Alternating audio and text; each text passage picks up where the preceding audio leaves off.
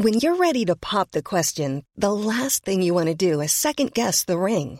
At BlueNile.com, you can design a one-of-a-kind ring with the ease and convenience of shopping online. Choose your diamond and setting. When you find the one, you'll get it delivered right to your door. Go to BlueNile.com and use promo code LISTEN to get $50 off your purchase of $500 or more. That's code LISTEN at BlueNile.com for $50 off your purchase.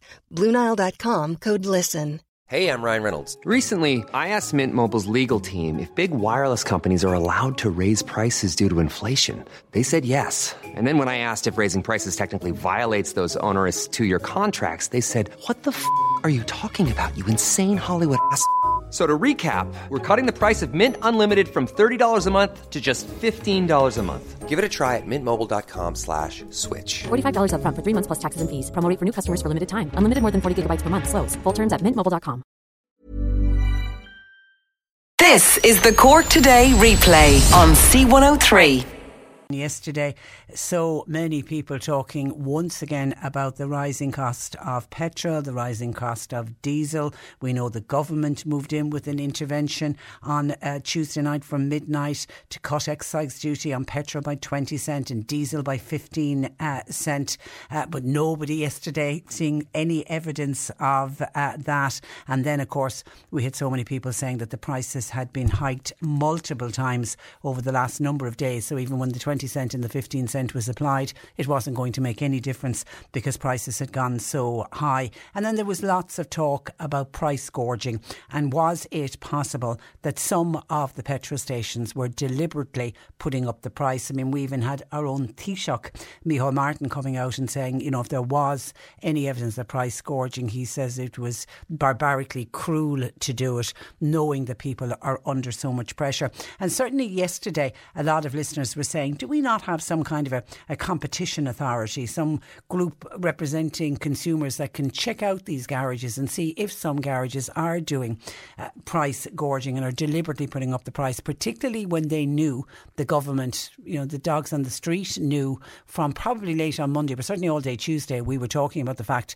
that the government was going to be introducing this 15 cent and 20 cent reduction. And people were saying, was it just a coincidence then that some forecourts raised their prices by almost the same amount in some cases? So I decided to take a look and see what the Competition and Consumer Protection Commission, what do they have to say for it. And a lot of the newspapers had the very same idea, because I see them mentioned in a lot of papers today. And the Competition and Consumer Protection Commission, they're the state's consumer watchdog, and they've admitted that they're powerless to clamp down on any price gouging by petrol and diesel retailers, even though we have inflation in this country at a 21-year high. Now, a lot of politicians right across the government yesterday, on all sides, both in the government and in the opposition parties, were all demanding that the Competition and Consumer Protection Commission carry out some kind of an investigation, as motorists from all over the country were reporting massive increases at the pumps. But the CCPC came out and said, sorry guys, we have no authority to stop fuel retailers from dramatically increasing costs, because it does not have a role in monitoring price levels across the economy. Businesses in Ireland, they explain, have the power to decide how much they will charge consumers for products. That means that the CCPC, who are the watchdog, who are the government and states watchdog for consumers, does not have a role in reviewing or approving price increases. They say in a very specific circumstances where businesses form a cartel or they collude to fix prices, then the CCPC can investigate. And we know that that's happened in the past. There has been cartels, there has been price fixing, but then and only then can a case be referred to the DPP. But individual business owners can set a price for whatever their service, products, whatever it is, they can charge what they want to the consumers. Now, I know all of the garages will say they're not involved in price gouging, but many people were suspicious the way the prices went up, particularly on the eve of the government announcing that they were going to be introducing the cut to excise duty. Dermot Jewell, who's a fantastic man on behalf of the Irish Consumers Association, he has said that where people noticed a sharp increase, that they should report the details to that Competition and Consumer Protection Committee. Not that they're saying they can't do much, but I suppose if they get enough people complaining about it. Dermot Jewell then went on to say, well, there's little else motorists can do. He is urging consumers, if you feel for sure that that your garage has deliberately put up prices, he's saying that people should move their businesses elsewhere. And he's urging consumers also to very much shop around, and this loyalty to one garage. And lots of us have loyalty to a garage because it's probably the most convenient, it's the nearest one to you. But if you suspect them of price gouging, the Dermot Jewell is saying, drive on by and go to another garage. And I was reading in the Independent, I think it was this morning, a lot of the papers are doing this. They went around the country just trying to do comparisons and take a look at what prices were like. In one garage in Cork yesterday, diesel was as high as €2.22 per litre, while petrol was on sale at €2.15 per litre. And that was just in one garage in Cork yesterday. And then elsewhere in Cork, you had other garages, some with from the same branded network, were selling fuel at €1.95. In Tipperary, it passed the 2.20 mark for diesel early yesterday morning, and in another branded garage just across the road, it was on sale for €1.98. So, I mean, if you're looking at two garages across the road from each other, and one is selling at $2.20 a litre and across the road is at $1.98 a litre, I certainly know where I would be going. But you need to keep a look at the forecourts, and they're up there, great big signs. It's very easy to spot what the garage is selling petrol or diesel at. One garage owner, though, said customers need to understand that pricing is not just down to opportunism. There was one garage in Donegal quoted in the papers as saying he will not be able to reduce his prices until at least next Sunday. It's because he had already received the fuel delivery with the old duty on it. However, he said on the flip side, they didn't increase the price on their last delivery. They were taking the hit. So some garages are trying to do their very best. And we did hear of other garages yesterday, once they got a fill in yesterday. And of course, a busier garage, say inside in a large urban area inside in a city, we found out yesterday from the AA that they can get up to 3 deliveries a day, whereas a small garage in Donegal would have got their delivery during the week and they won't need another delivery because they won't have as many customers until at least next Sunday. And it's only then, when they get it in with the new excise duty rate on it, that they will be able to reduce it. Other suppliers say that the cut in excise duty won't make any difference. Why? Because the wholesale price of fuel has risen regardless of what the government decides to do with excise. And I know in a couple of minutes we're going to be hearing from some of the Fine Gael backbenchers at a parliamentary party meeting yesterday are calling on the government to do more and feeling that the excise duty of 20 cent and 15 cent reduction really isn't enough. And I know I mentioned yesterday that I really feel sorry for anyone who drives for a living, or that their business in some way needs to use a lot of, in the main it is diesel, because they are just seeing soaring costs and no end in sight of it coming down. And in the papers today, one of the country's main construction unions are now warning that building sites could come to a halt next week, and this is down to the soaring fuel costs.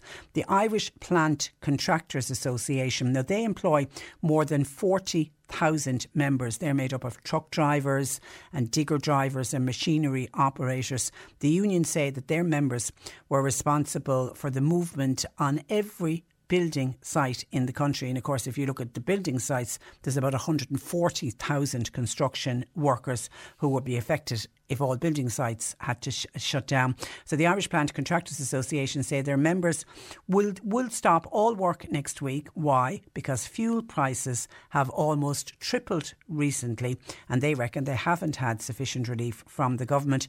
They're arguing that the cuts to the price of petrol, diesel and green diesel not going far enough, and members can no longer afford to fill their machines. And they give the example of one contractor. Now, this is a large contractor. They have 400 digger machines, obviously working all over the country. Their fuel costs per month are normally around €300,000. That's what they would pay. That has now gone to over 500,000 per month, and that's just based on the diesel costs rising week on week. So the 2 cent, they would have the green diesel, the 2 cent per litre on the green diesel to businesses like that. It's just not viable, and they're fearful that it could lead to the closure of building sites from next week. Something is going to have to be done about it.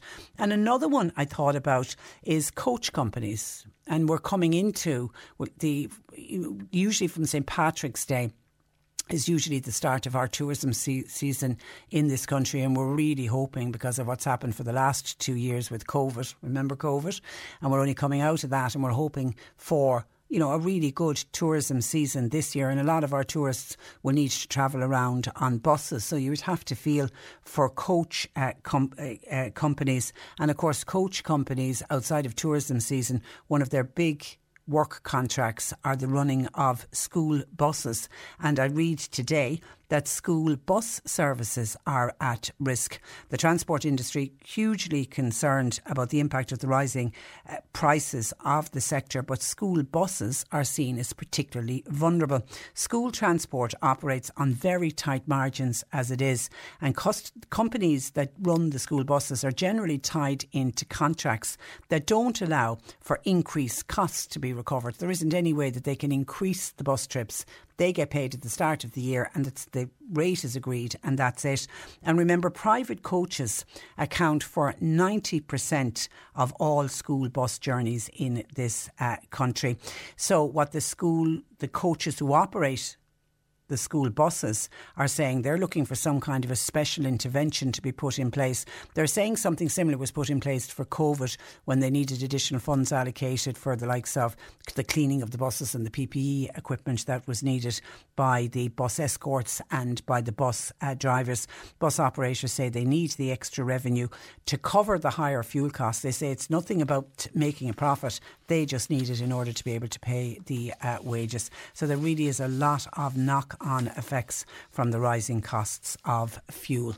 And I know already this morning I've had a WhatsApp in, and this is very much to do with keep an eye on the forecourts when you're buying your petrol or diesel. Michael says, Patricia, I was on my travels yesterday.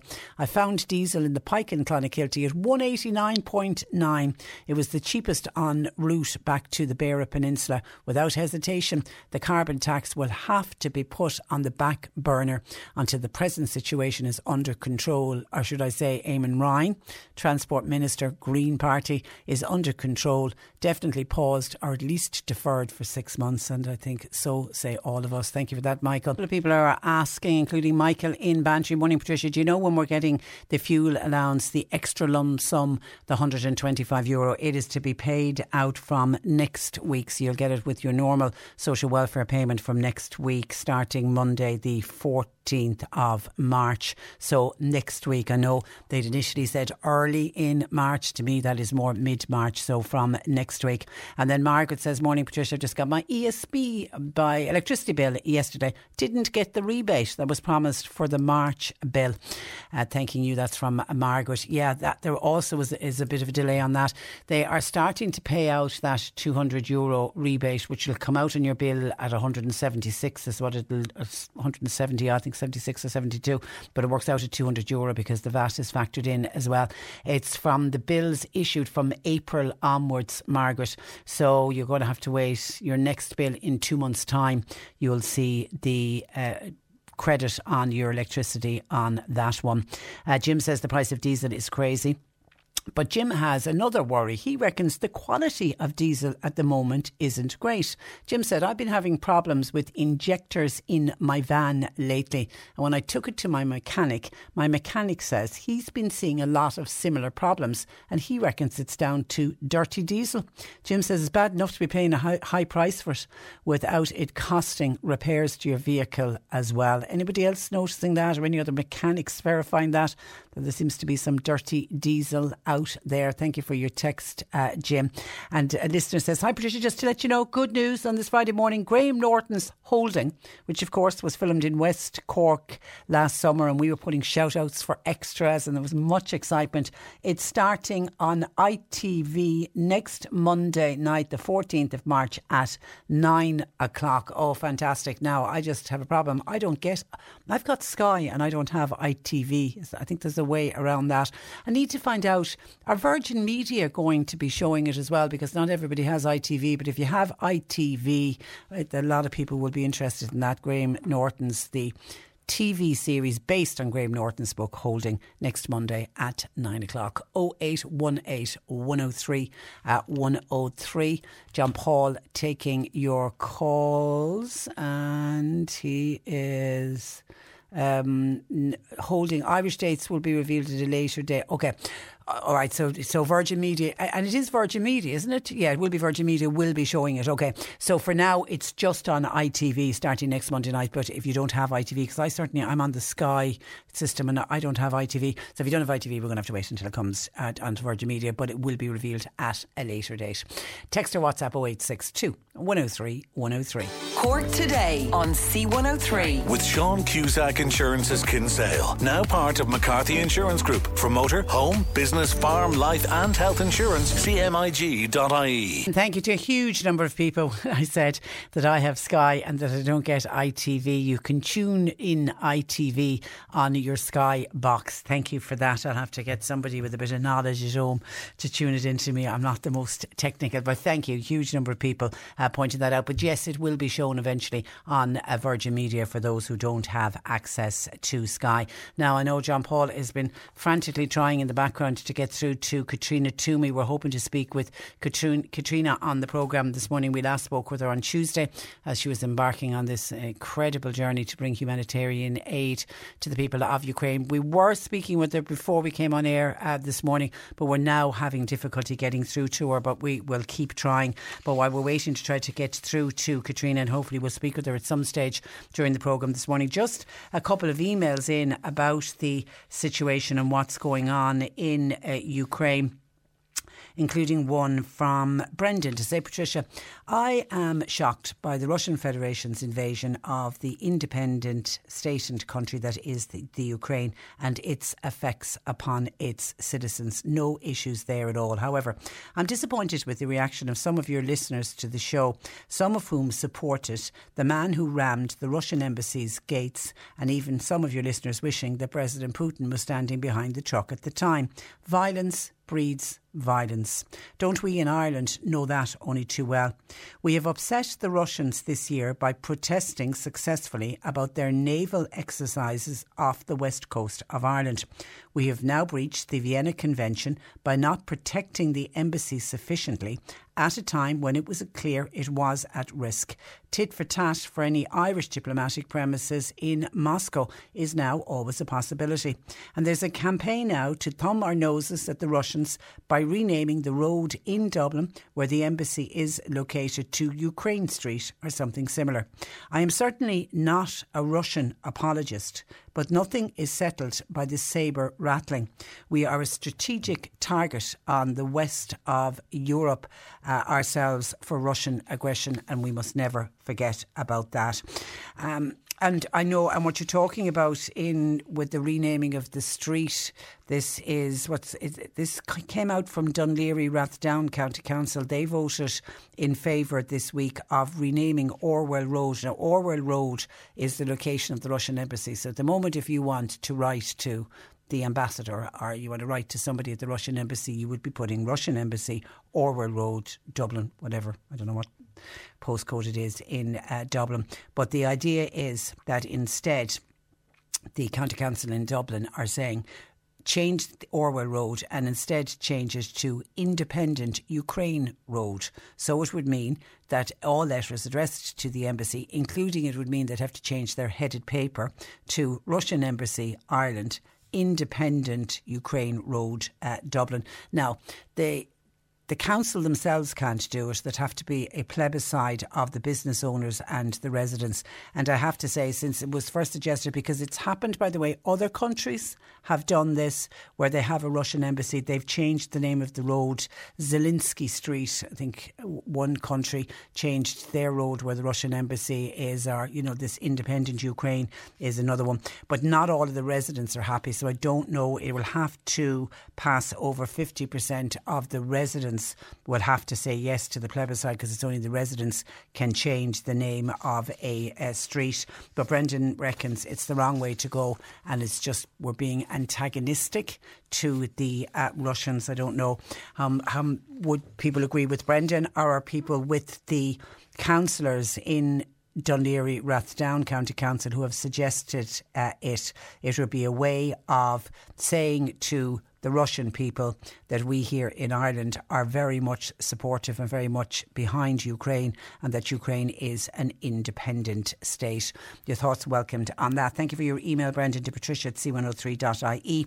And Tony also writing about the conflict in Ukraine says, "Hi Patricia, I felt the need to put in writing my thoughts and feelings about the current conflict in Ukraine. I'm a veteran with over 20 years service in both the Irish Defence Forces and after that as a member of NATO. I have been to many areas of conflict: Bosnia, Iraq, Kosovo and Afghanistan, not to mention other places. I've seen firsthand the devastation, the destruction and the misery that conflicts, i.e. war, causes. Seeing the recent events unfold in Ukraine have brought a lot of feelings and emotions flooding back to me, which I'd locked away in the back of my mind. The destruction, the misery that's been inflicted on the Ukrainian people by Russia is nothing more than a war crime. People need to know that NATO will not get involved unless an incident occurs with a NATO member. Putin has gone so far and he will not turn back now. The only way forward is either the Russian people rise up and remove him from power, or the Ukrainian people win this fight for freedom and democracy. They are getting the weapons they need to win, and more foreign fighters are answering the call. I myself, if a few years younger and not having health issues, would also have gone. People who do decide to assist Ukraine in their struggle should be aware, however, that the International Legion, in my opinion, would not fight as a unit, but more than likely be broken down into smaller teams called hunter squads and be directly in contact with Russian forces and mercenaries, as they will have the knowledge of how to use the weapons being provided by the EU countries. This is going to become an urban warfare conflict where the fighting is going to be up close and personal. I know that there are Irish nationals who have left to join the fight, but they should not be wearing the Irish tricolour on their uniforms, as they're not going out to fight on behalf of Ireland, and if captured they could be used by Russia as pawns in whatever games they decide to play. I hope and pray that all those caught up in this thing prevail and that Ukraine remains a free democratic country. And actually I saw a young man, he was on Live Line with Joe Duffy during the week, a young gentleman by the name of Rhys Byrne, 26, 27-year-old, and he's gone out. His mother was on the line as well, talking about him. I just thought how brave. And actually, Tony, the point Tony makes that they shouldn't have the tricolour. I actually saw photographs of him as with Fionn Sheehan of the Irish Independent as he was about to cross. They had to walk the last section of their journey, walking from Poland and walking into Ukraine, where he's signed up to join this International Legion to fight with the Ukrainian army. And he does have the tricolour on his army outfit. I clearly saw that this morning, but all we can do is hope that he does return safely, along with the other Irish soldiers who are very, very brave people indeed to actually sign up to go to war. 0818 103 103. And just a couple of things that are happening. People are organising events in aid of Ukraine. There is a bake sale in aid of Ukraine. It's happening tomorrow. You're invited to join for coffee, cake and chats in the Lyre Hall tomorrow between 3 p.m. and 9 p.m. There'll be face painting for kids from 3:30 to 6, a raffle with fantastic prizes, and all proceeds are going to the Red Cross and to UNICEF. So good luck to everybody there from 3 to 9 tomorrow in Lyre Community Centre. And of course we here at C103, we have our own campaign running with all proceeds going to the Irish Red Cross. You can go to our own website, c103.ie/aid, and we're asking people to donate. And I know so far across our radio stations, people have been extremely generous. And if you have already donated, thank you so much. John Paul's taking your calls 0818 103 103. Text or WhatsApp 0862 103 103. Cork Today on C103. With Sean Cusack Insurance's Kinsale, now part of McCarthy Insurance Group. They don't just talk the talk, they walk the walk. CMIG.ie. Following yesterday's All-Ireland Transition Year Drama Festival finals, today it's the turn of the second level Light Entertainment Festival final. The finals have been held in the Palace Theatre in Fermoy, and joining me, the special celebrity judge, who is singer Jake Carter. Good morning to you, Jake. Good morning, Patricia. Thanks for having me on. Great to talk to you. Now, I know the finals get underway at 12 noon today, so I'm watching the clock. We certainly won't make it, won't make you late. Were you involved in the previous 2 years? Because I know the finals went online. They didn't sort of over Zoom for the last 2 years. To be honest, I was involved last year and it was done over Zoom, so it was a little bit different. So it's great this year to actually be able to see all the kids in person and see the amount of talent that this country actually has, I suppose. So it's great to actually be in person with them and seeing them up on stage and seeing them enjoying themselves. And especially after the last couple of years, it's so great to see it happening now. And it's great. I'm down here in Fermoy, which is my first ever time in Fermoy, and it's a lovely town. The people are so lovely. I think everywhere in Cork, the people just seem to be some of the nicest people you'll ever meet. You're very sweet. Did you go out last night? I did. I went for a few pints last night, and then I had to actually be up at 6:30 because I was in Cork this morning for 7:30. But I went out for a few pints and stumbled upon a session actually in a pub in Fermoy, which was great crack. You know what I mean? To see. I mean, especially, I know I said it, I'm going to say it again, but after the last couple of years, to see people out enjoying themselves and singing a few songs, it's great, and it really was nice. Yeah, and there's something about live music and live entertainment, and that's what all these All-Ireland school finals are about. Did you judge the drama yesterday, or are you just doing the light entertainment section? Yeah, I judged the drama yesterday as well, so I've been here, this is my second day here now, and it was tough. There was so many amazing schools yesterday. And like you say, it's just such a great platform for the kids to get up there on stage, and so for some of them it's the first ever time standing on stage. So as a confidence builder, and they learn so much from doing it. So it's great to see, and there's so much talent. It's crazy. You have some of these kids that are only, like, especially today, they're only young and they're singing better than I ever could sing. Well, you know what I mean? Yeah, so and today's is their 15-minute shows. Isn't that what it is? It's a light entertainment show, so there'll be singing and dancing and drama. It'll be a mix of everything. Exactly. Yeah, you'll have everything from singing, dancing to comedy to they can literally do whatever they want. It's light entertainment, so it'll be a bit of a variety show, I guess. Brilliant. And how many are in the final? I'm not actually too sure. In yesterday's drama finals, there was 10 schools, and I think there's a little bit more in the finals. Is there? Okay. All right, you'll have a busy day. And as you say, with the standard high. And of course, you're not just a singer, you've also done acting as well, but you're also a winning dancer. How do you feel this year's Dancing with the Stars is going? And I'm assuming you're keeping a keen eye on it. I am, yeah. I can't get away from it, to be honest. But it's great. It's really good. I mean, there's some great celebs on it this year. To be honest, I wish I was doing it again. I think, obviously, I have to say Nicholas is doing a great job. Karen's flying on it. But one of my favourites is, I think, Nina is really good. I think she's the dark horse of the competition, pardon the pun. Yeah. I think she's doing really well for someone that would never have done anything to do with dance or stage and before, do you know what I mean? And has no musicality whatsoever. So it's great to see someone like that doing so well.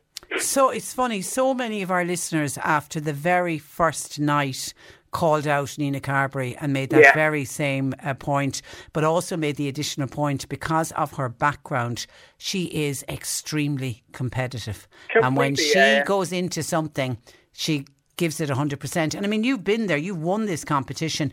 Is this a tough competition to enter and let alone to win? Oh, it is, yeah. I don't think I realised at the start how much you have to actually take on the competition. Do you know what I mean? It takes over your life while you're on it. And funny you say there about like sports stars. When I was on it, I was obviously on with Rob Heffernan, who I actually call the Pope of Cork, because you cannot walk around Cork with him without him stopping every 2 seconds to chat to someone. But like that, he was obviously a sports person and was extremely competitive, and I think that's why he did so well on it as well. I think he reached the quarterfinals, and of course Nicholas with Karen is sport exactly, as well. Yeah, and in fairness, quarters too. Nicholas, when he started now, and I'm being really polite, he was very stiff. Oh, he was awful. He was awful the first week. Okay, you're allowed to say that. You don't have to sugarcoat it. He knows it himself, you know what I mean? And it's great to see as well. Don't get me wrong, obviously he's not one of the best dancers in the competition, but he's had a huge improvement since week one.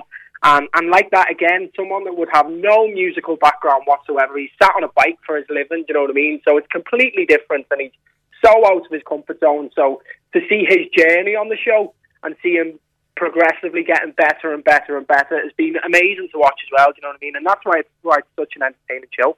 But that is down to your partner, Karen. I mean, is she a tough taskmaster? There is, yeah. There's no escaping Karen now. When you're there, you're there, and you're there to do a good job. So she's tough, but it's great, you know what I mean? I think that's why she gets so much out of every partner that she has on the show. Okay, and from the dancing to the singing, I saw last month you released a new single, I'm Just Gonna Take You Home, self-penned, I believe. Was that written and recorded during lockdowns? It was, yeah. So our last single was out last week there, actually the end of February, and it's called I Just Gotta Take You Home. It was a song that was written over Zoom, actually. So I think kind of 90% of music that's released the last kind of 6 months had something to do with Zoom.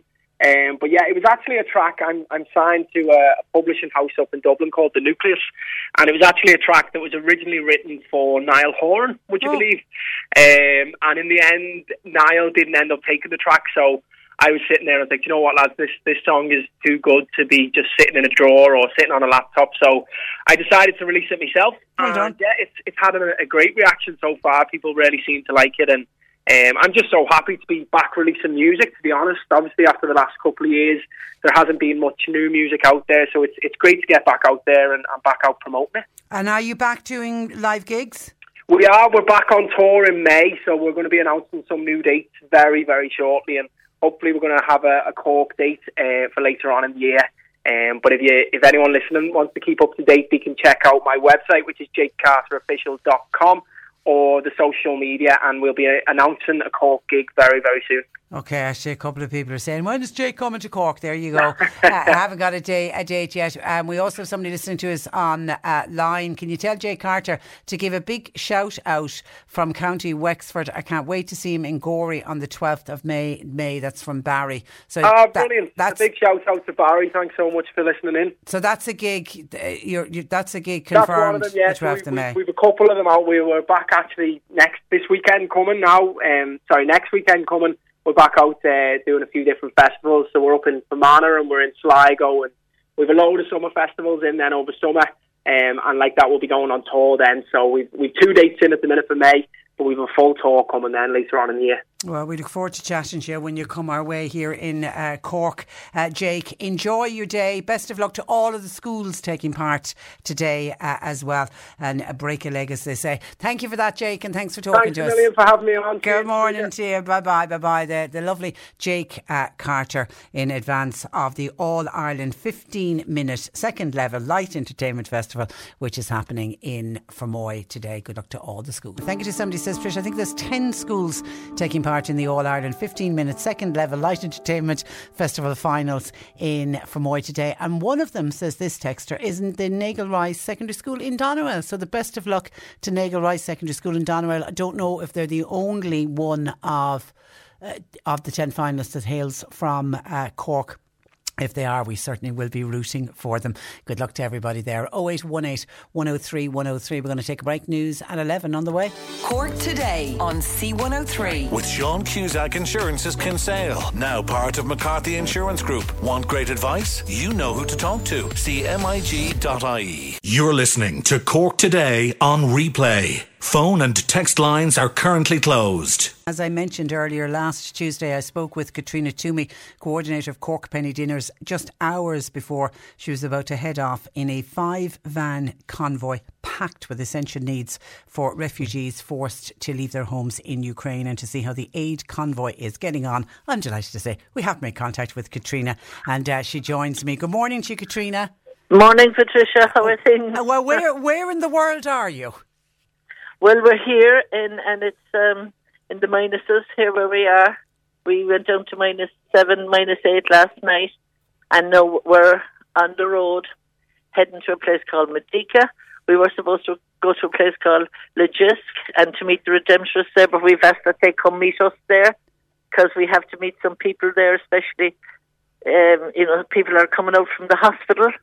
So we've asked that they come meet us to save us that 400 extra kilometres, because we had a grueling 22 hours of driving yesterday.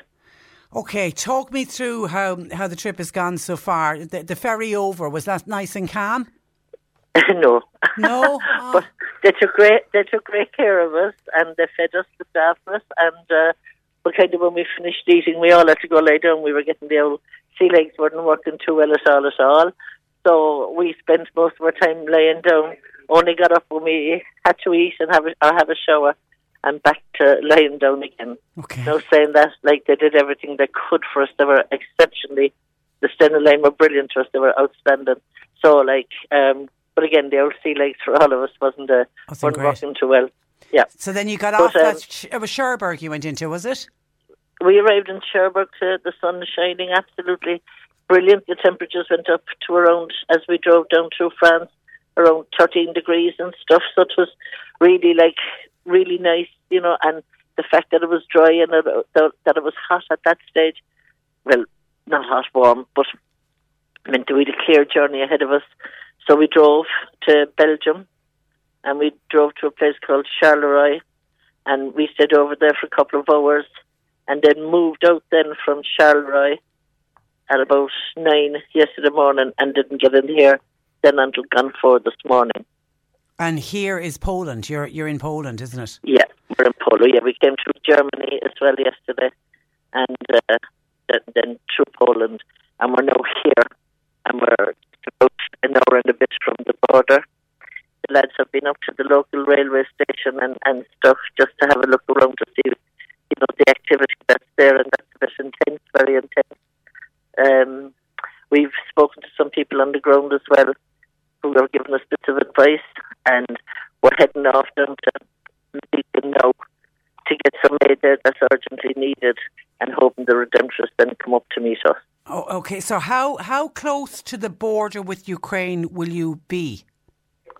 We'll be in no man's land. Oh, will you? Okay. Yeah. And then from there, then everybody makes a decision on what's happening there, depending on the people that's coming out to meet us. And they, what's needed and stuff. So again, as everybody has been saying to us, when we get to no man's land, we play it by ear. We're also going to help out on the stations that are along the way, where people come to just feed them and maybe give them a change of clothes or whatever they need to move forward to their next centre.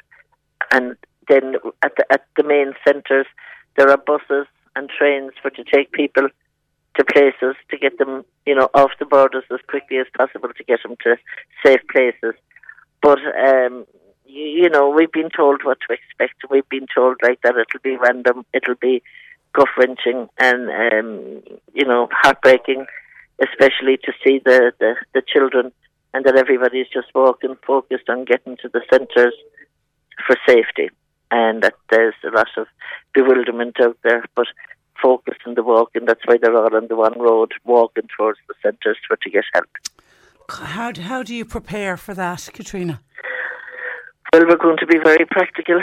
Obviously, we kind of have sat down and we've been a while here now, just discussing what we're going to do along the way.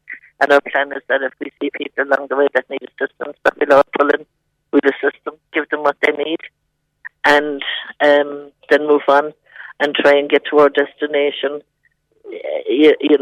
amidst all those stops. And then when we get to our destination, some will probably have to do, go with transport some of the stuff, and some are going to stay at the centre where tents and stuff are set up for people, and there's random tents, there's kind of bonfires to keep people warm, because you must remember that the temperatures people are, and I tell you, it's cold, it's Baltic, it's bitter, and if they're walking in that, and, with very little food and stuff, they're in a pitiful state, and trying to drag their belongings with them and stuff. So we're going to stay and we're going to try and help them and assist them to where the buses and the trains are, because that's the next step to get them to safety then, so that they're not lingering on the borders with no place to go and being stuck in a tent, because it's bitter. It's really Baltic. Yeah. And because when we're watching it on the TV, and you have reporters saying, it was -7, it was -9. It's hard, and it's only when you're there. It is how just you've described it so well. It's Baltic. It's just absolutely free, and they have nowhere to go. These people, they've nowhere to go. It's just nowhere to go, and they have to keep walking, and because if they don't, they'll freeze to death. So they have to keep walking. So, like even last night when we stopped at a filling station, it was full of people, and they had cars, they had jeeps, they had small vans of every shape, size, and whatever, filled with stuff to take them down there to the people to try and keep them warm. It's that cold. Yeah. We met Italians, we met English. There was a group of English Ukrainians that just packed up their cars. They're living in England, and they just packed them up and with everything that they get their hands on. And they were all focused on going there as well, because they're, like as they said, they would be from those countries. They would know what cold is, and they would know the savage pressure that the people are under in this cold. And you're travelling. Chris O'Donovan is with you from the Cork Missing Persons Search and Rescue. He's a veteran on these kind of aid runs, isn't he? He is, and there's another guy, Dan Kearns, and we have some of the other lads from the Missing Persons. We also have Donald Lucky from the Echo, and we have Dave Feeney and Tom from Penny Dinners as well. And the lads are here, and our mood is help as much as we can, document it, bring it back, and if somebody else wants to go and say, look lads, here's a few tips, this might be the way to do it. We're not going to just go in and come out and forget all about it. We know that we'll have to be coming back, because everybody that's leaving here after delivering aid are of the same, they're going back to get more, to come back again. Because of what you're witnessing, and as you say, it's going to get worse when you go into no man's land and you're dealing with those people, face to face. It's and there's no preparing for that. But listen, we're sending out the woman with the biggest heart, that's for sure. You mentioned Donald O'Keefe of the Echo. Will you tell him well done? I'm reading his every day sending back his piece to the Echo, and I thought his piece today was stunning, because he spoke about the Choctaw Indians who helped Irish people when we were in need during the famine. Let's not forget there was a time when we did need help. Exactly, and let's not forget the people that thought about us, from a nation, so far away from us, but yet they thought of us with their hearts, and that's why we're here with it. We said that the hearts of the Lee are broken, the hearts of many, many countries all over the world are broken by war anywhere, no matter where it is. They're broken by the images of seeing women and children running roads, fleeing, children on their own, getting separated from their parents. Can you imagine the agony and the pain that any parent or any child that's in that position is going through? And look, it's not right. The powers that be have got to look at just the people the governments that are elected to look after the people in their country, not to put any of them at risk, and not to be going in then and killing other people in other countries. All of that has to be wrong. It's just not right. Yeah, and I think it's an act of violence towards a human being like that.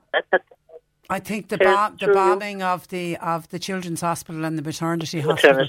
That was a new low. That was a new low. Yeah. It really was. And everybody's happy on that, like knowing then like that if they could do that, being so low, that they're capable of doing anything else as well. Absolutely. So they're worried about that. Look, a lot of people are worried about that. If this moves out, like where does it move into next? And who are the next victims? Like that'll have to be, the people that are helping them could be the victims the next, very shortly, and they're aware of that as well.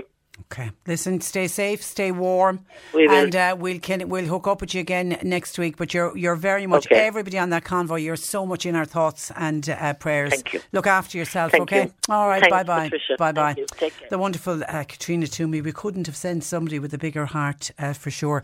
Even though I think this is going to have such an effect on Katrina. I mean, she's going to be in there doing what she does with Cork Penny Dinners in many ways, trying to help feed and clothe and look after those people coming off the trains. I think it's going to have a devastating effect on her because she has such a soft heart, but I think, no better woman could we send.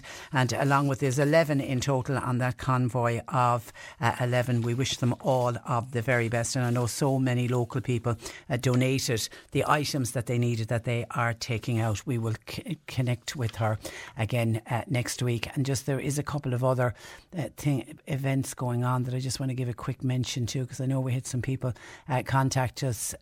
There's a walk for Ukraine happening next Sunday at 12 noon in Kinsale, and it just says all proceeds going to Ukraine. I don't know, I'm assuming a lot of those fundraisers that are going on are going for the Red Cross. So if you're in Kinsale, you can contribute by taking part in that walk. And then somebody else was on to say there was a fundraiser held last night on top of some fundraisers that were held last weekend, organised by Clonakilty GAA, and someone from the organising committee was on to say that it was for the Irish Red Cross, that they have collected €11,250. Isn't that incredible? That's just from Clonakilty GAA. That is an amazing sum of money. Well done to everybody who contributed there. And then just on a completely different, thanks to Ger McCarthy. Thank you. It was Ger McCarthy, Chairman of Clon GAA, was on to tell us. Thank you, Ger, for that information, and well done to everybody who contributed. Now, a few people have been on because next week, we'll have our public holiday in remembrance and recognition of everybody who did such great work during COVID-19 and remembering those that sadly we lost during the pandemic. And of course, it's a double bank holiday, double public holiday. So a lot of businesses will be closed Thursday and Friday. So a few people have been on about, do we know what the arrangements are for people who normally collect their social welfare payments on a Thursday and a Friday, which are probably two of the busiest days for people collecting social welfare payments.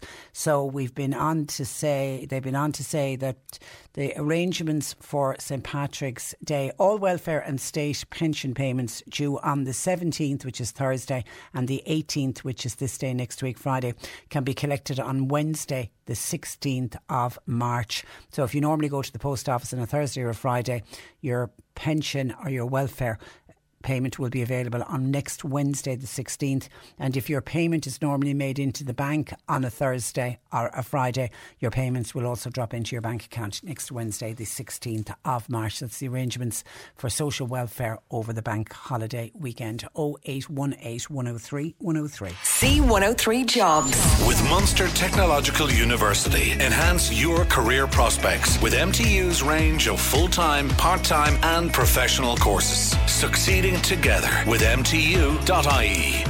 Experienced and reliable bar person required in the Kanturk area. Call 087 2252 443. The Wild Thyme Restaurant, they're recruiting full and part-time kitchen and waiting staff. Please email Emma at thewildthyme@outlook.ie. Baker Finn Recruitment are looking for operators and CNC machinists. That's in Middleton. Email ddondelaney@bakerfinn.com. And JMC Parts, they've got vacancies for Senior Territory Sales Manager, Junior Sales, Customer Research and Contract Warehouse staff. CVs and a cover letter to Barry Galvin at bgalvin at jmcparts.com. You'll find all the details and more job opportunities by going online now. Just go to c103.ie/jobs for more. This is C103. Cork Today on C103. With Sean Cusack Insurance's Kinsale, now part of McCarthy Insurance Group. For motor, home, business, farm, life and health insurance, cmig.ie. At a private Fine Gael party meeting this week, some of the backbenchers have called for the planned carbon tax increases to be suspended and for further cuts to the excise duty announced this week. One of those leading the charge is our own Cork Senator Tim Lombard, who joins me. Good morning to you, Tim. Good morning. Now, Tim, firstly, the carbon tax. This was announced in the budget last October, due to increase, I think, from the start of May. How much extra is that expected to put on the price of petrol and diesel? So how they work the carbon tax is slightly unusual. Their increase is going to be €7.50 per tonne of carbon tax. So they're expecting that €7.50 per tonne is to go on the price of petrol going forward. What does that equate to? Roughly 9% at the moment. That'll be continuing on a kind of scaled base. Look, there's three elements to how we actually put tax on fuel. One is that, one is excise duty, and general carbon tax. Look, that is a European issue that has been discussed. I expected this weekend's meeting of the leaders of the European Union. The Taoiseach is attending that. We've made movements regarding the excise duty. We've reduced levels of that during the week, but there seems to be no talk on the actual carbon tax. And the thing about the carbon taxes, not alone is it, roughly 9%, but there's an increase of carbon tax coming in the 1st of May on home heating oil. We've no carbon tax on home heating oil, gas or coal at the moment. From the 1st of May onwards, they're proposing putting that on those kind of fuels that are used to heat houses. And we're in extraordinary times with extraordinary inflation when it comes to oil prices in particular. I don't think the general public can stomach to have a tax put on next May on in particular heating oil or gas or anything like that. And the next increase in our actual carbon tax at the pumps is the 12th of October. And look, what I said is we suspend it for now. We all know we need to look at climate change. We all know it's a really important part of our society. But for now, we just need to make sure we survive while this war is happening in Ukraine. But the carbon tax, any deferral of the carbon tax, you've got the Green Party as a coalition party. Would it be a very hard sell to Eamon Ryan and the other Green members of government? Look, and I appreciate that, and I really do. And I raised at the Parliamentary Party meeting just to start the debate going on Wednesday night. And look, there was some support there from some rural TDs in particular regarding this issue. And I absolutely appreciate this is a really thorny subject. And I realise it's a three-party coalition and you give and take all the way through. And that's why we signed up for the actual initiative for the carbon tax and support it all the way through. But none of us foresee what was going to happen. None of us thought that we'd now be not alone, we've got rid of COVID. COVID's like a distant memory at this stage. The war's there for the last 16 days. Look, we watch it every night on TV. We don't know what's going to happen over the next few weeks, months, or even years when it comes to this war. And it's about making sure we have our own security of fuel in so many ways, which we don't have. So having a carbon tax come in, the idea of a carbon tax was to help us change our mode of living, whether it's insulate the houses better, change our mode of transportation, use more public transport. It was a long-term measure over the next decade. But this is a short-term crisis that we just have to find a solution to, because I don't know where this is going to go in the next 14 days after the last 14 days of war that we've had. Talking to farmers on the ground will go about fertiliser prices again jumping today, heading to nearly €1,000 a tonne. Diesel being rationed when it comes to agricultural contractors in particular. And there's an anomaly with the carbon tax. The farming community doesn't pay the carbon tax, but on green diesel only now. But the contractor does. He pays 9% on it. And these people are paying multiples of what they paid for diesel literally 3 weeks ago. If I was speaking to you 3 weeks ago, I could never have envisaged where we are now in our society. Yeah, and I take from what you're saying, you know, you understand why there's a need for carbon tax. You're not saying let's give it a carbon tax forever. You're just saying put a hold on it for now. Exactly. And I think what I've said was I never used the word, I used the word suspension. If we suspend the carbon tax while we have this crisis, and it's an extraordinary crisis in extraordinary times, and because of that we need extraordinary measures. It's that time of the year. Your vacation is coming up. You can already hear the beach waves, feel the warm breeze, relax, and think about work. You really, really want it all to work out while you're away. Monday.com gives you and the team that peace of mind. When all work is on one platform and everyone's in sync, things just flow. Wherever you are, tap the banner to go to Monday.com. Ryan Reynolds here from Mint Mobile. With the price of just about everything going up during inflation, we thought we'd bring our prices down. So to help us, we brought in a reverse auctioneer, which is apparently a thing. Mint Mobile Unlimited Premium Wireless. How to get 30, 30, how to get 30, how to get 20, 20, 20, how to get 20, 20, how to get 15, 15, 15, 15, just $15 a month? Sold! Give it a try at mintmobile.com/switch. $45 up front for 3 months plus taxes and fees. Promo rate for new customers for limited time. Unlimited more than 40 gigabytes per month. Slows full terms at mintmobile.com. Confidence starts with loving who you are. And when your skin feels nourished and glows on the outside, you naturally radiate confidence from the inside. Give your skin a glow up with Osea's clinically proven Mega Moisture Duo. This ultra-hydrating body care features 2 of Osea's best sellers, Undaria Algae Body Oil and Undaria Collagen Body Lotion. These seaweed-powered heroes use skincare-level ingredients normally reserved for your face for results you can see and confidence you can feel. Osea has been making clean, clinically proven seaweed-infused face and body care products for over 28 years. This luxurious skincare is vegan, cruelty-free, and climate-neutral certified, so you never have to choose between your values and your best skin. Glow from the inside out. Get 10% off your first order with code GLOW at OseaMalibu.com. That's OSEA Malibu.com, code GLOW. And that's what I would consider stepping away from the carbon tax in this period of time. It's an extraordinary measure that we need to do. Like I remember my late father, he was born in 32, talking about what happened in the Foxfields and about rationing and all this.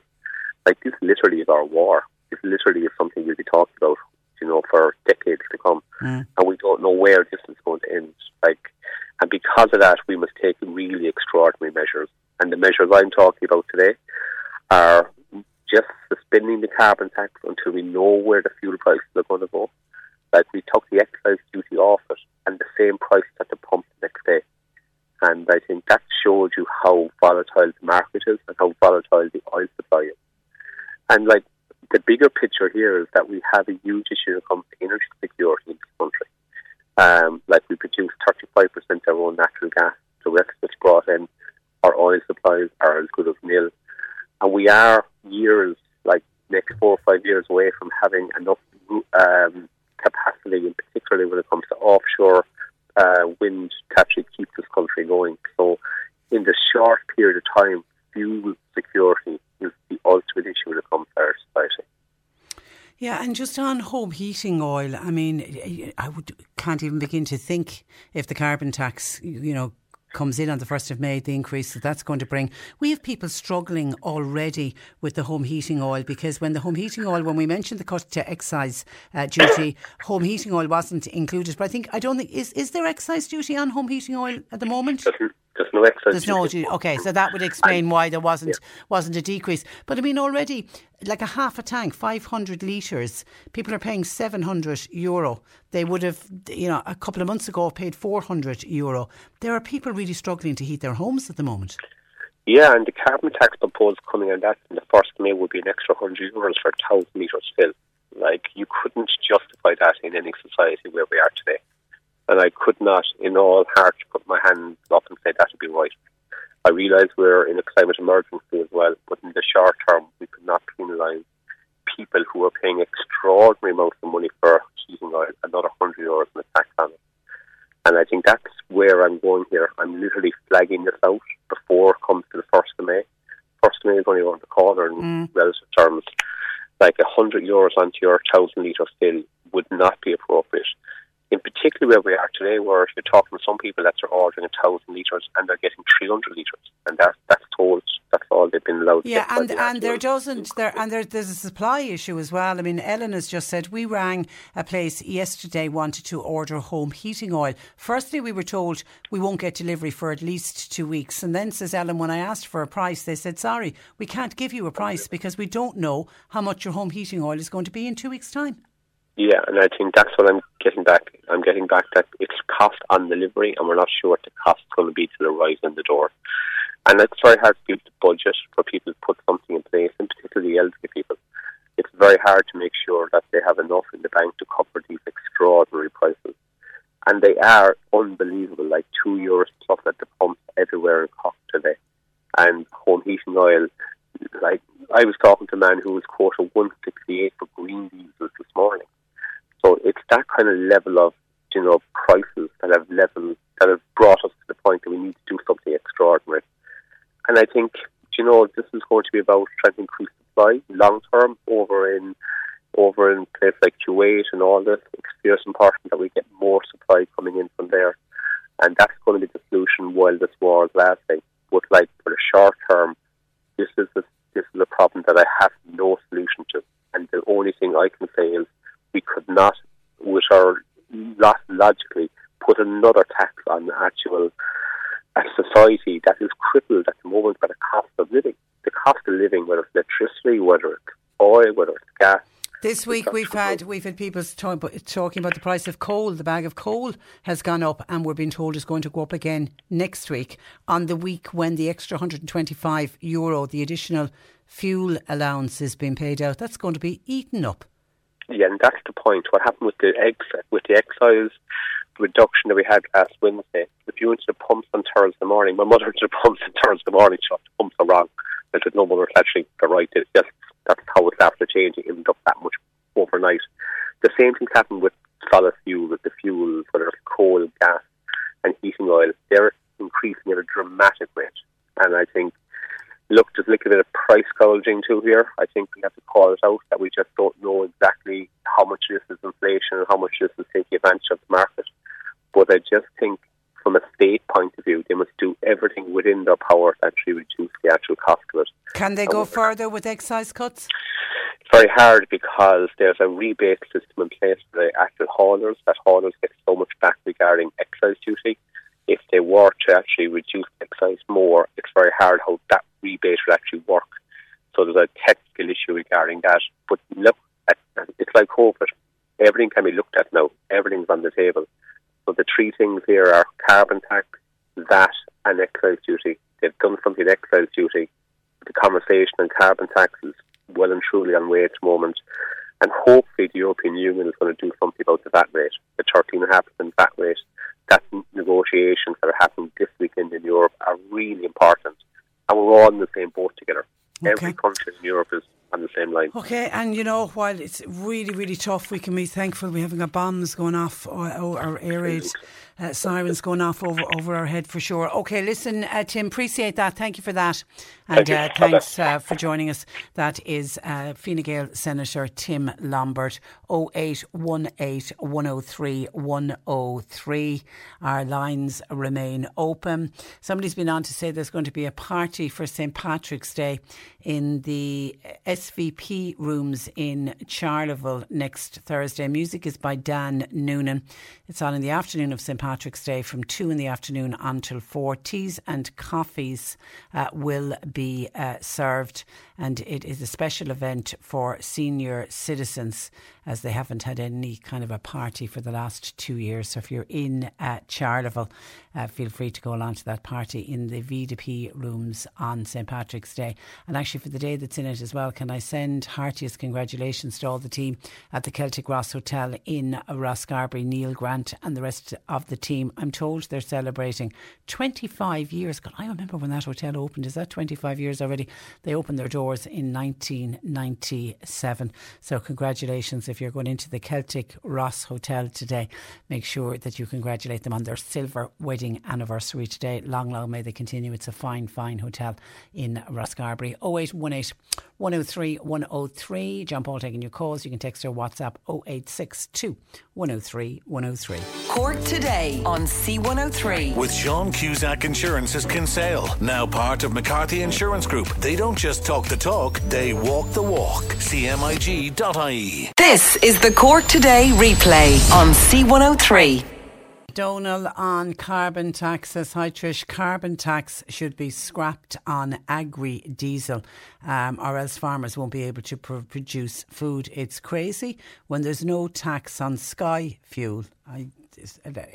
For airplanes, is there no tax on that fuel? What's more important, food or people going on their summer holidays, says Donal. And Heidi says, morning Patricia, I heard you earlier saying how hard it's going to be on school buses going forward with these fuel prices because they've got a set contract and they get paid a set amount, so they've no opportunity to raise extra money during the school year. While I agree, I do feel sorry for the school bus operators. I also think this is how everybody is affected. Everybody is trying to find extra cash to simply get to and from work. It really is outrageous that we can just stand and let this happen. The government are planning to go on their trips on St. Patrick's Day. Huge number, nearly all of our ministers are leaving to go on holidays for St. Patrick's Day. They won't be paying for those trips themselves. They won't be paying for them. It's the money we pay, the government.